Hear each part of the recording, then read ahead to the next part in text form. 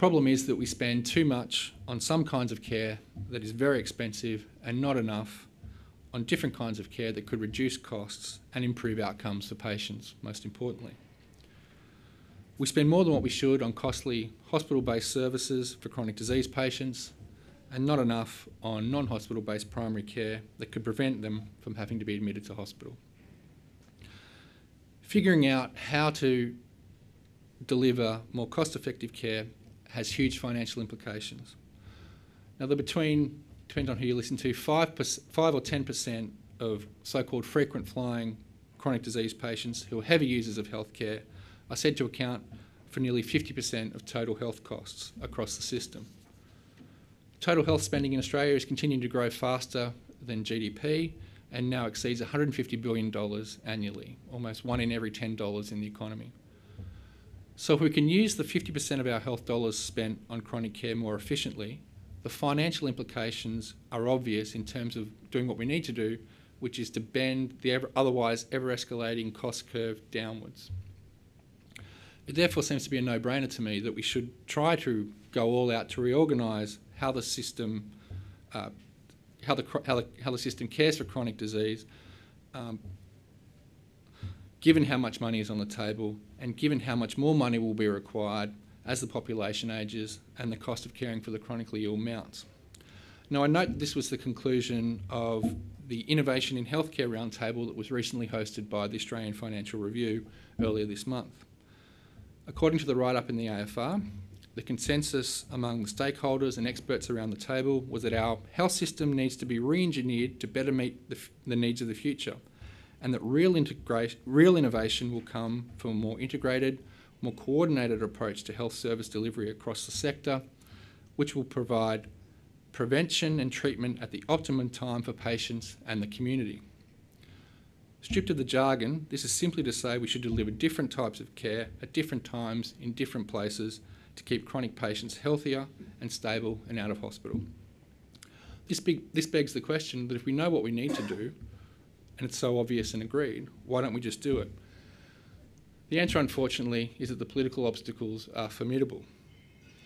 We can't simply say, let's use all these billions of health dollars more wisely, because the dollars are locked up, literally, in the existing health payment systems. The real structural problem that we need to grapple with is that Medicare and the private insurance system are both rigid and inflexible. What both mainly do is to pay doctors for one-off appointments, tests and procedures. These payment systems literally reward doctors for doing the same things in the same ways and on a fee-for-service basis that rewards activity rather than outcomes, meaning there is no incentive or little incentive across the system to stop a patient coming to hospital. Now, these structural impediments prevent the development of those alternative, cost-effective models of care we hear so much about in theory, because those who might develop those models literally cannot get their hands on those health dollars to develop those kinds of services. Now, taxpayers, of course, are on the hook for the inefficient cost of funding and delivering health services in the traditional way, but so are private health funds, or at least their members are. Now, the rising cost of health premiums has become one of those hot-button, hip-pocket issues that politicians tend to like to grandstand in a feel-your-pain sort of way. But health funds have very limited ability to control their costs and hence their premium charges. They are legally obligated to operate as hands-off third-party payers for basically what doctors decide patients need. They are unable to operate as risk managers, able to make informed and strategic purchases of healthcare from the best price and quality providers. This especially applies to treating chronic disease in the private system, a gap laid bare by the fact that it is in fact illegal for health funds to pay for any primary care service covered by Medicare. In other words, the health funds are pretty much tied, their hands are pretty much tied, and they can't stop a chronic patient ending up in hospital. This is the kind of systemic irrationality that the Medivation report is targeting. The political obstacle, however, to any move in this direction, which is basically that we need to pool all our health funding for hospital and non-hospital services and allow new cost-effective models to be funded out of that pot of money, because this is vehemently opposed by the Australian Medical Association. Any move in this direction is branded managed care or the Americanisation of the health system, and once the end of free bulk billed GP visits is foretold, politicians tend to back away at 1,000,000 miles an hour for fear of the electoral implications.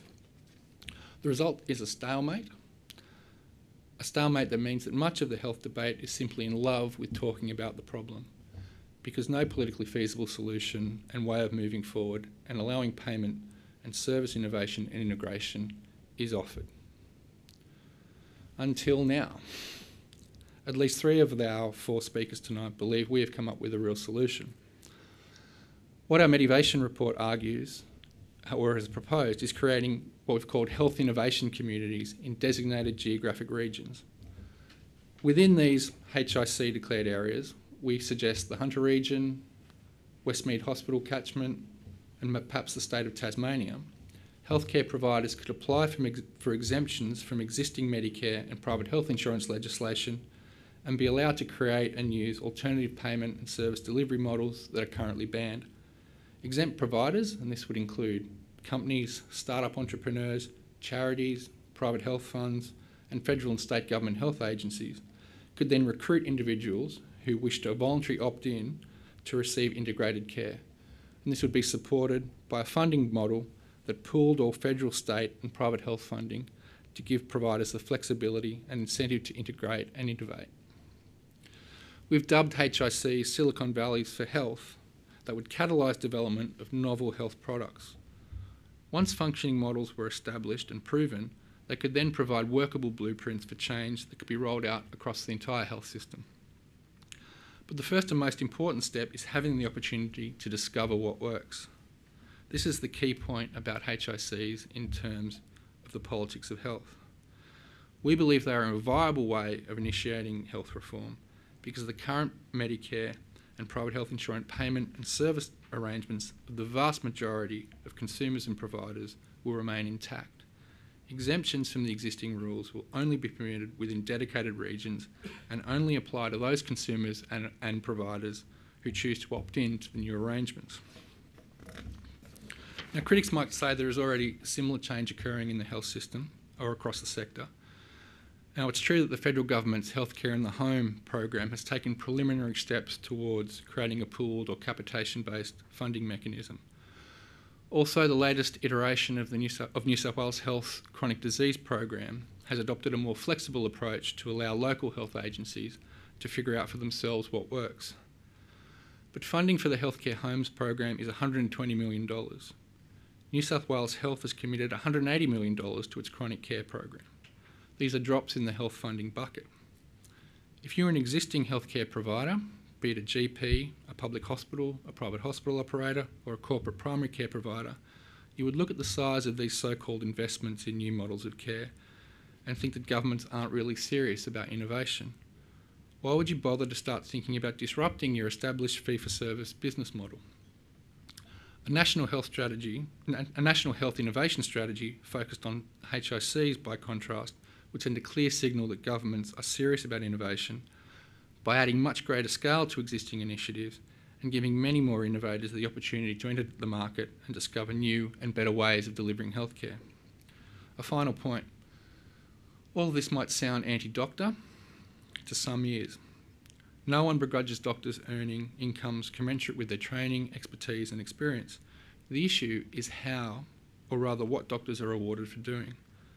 I think that in a reorganised system with different incentives, doctors would rightly play a leading role in innovating and be appropriately rewarded for their role in delivering cost-effective care by sharing in the financial dividend in the value released by innovation. I think there is sufficient waste in the current system that I suspect doctors' incomes would increase. So that's the sketch of the idea in the background. 2 of our 3 speakers tonight may wish to amplify different aspects of the HIC concept, as well as offering their insights and perspectives as both insiders and outsiders on health reform and the politics of health.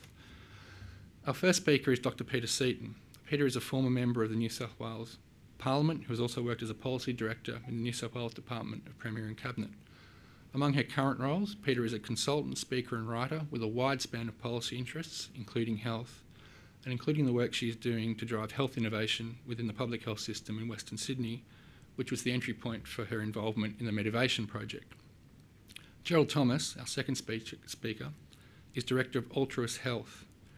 Gerald is an entrepreneur with extensive background in consulting and strategy, who's currently trying to drive healthcare innovation. He is the true father of the HIC concept, the spur for which derived from his coalface experiences of trying to achieve change in a sector that was closed to innovation, despite all the talk about doing things differently. I think he is keen to illuminate those experiences for us tonight to make the case for HICs. Our final speaker is Terry Barnes, who is a prominent health policy consultant and commentator.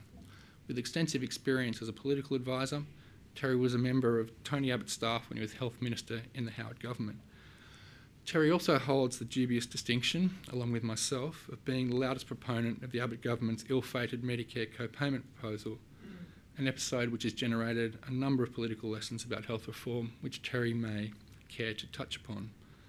But his brief is broader than that, and we anticipate that he might stir the pot again by making some remarks that are counter-heterodox, if not heretical, regarding health policy.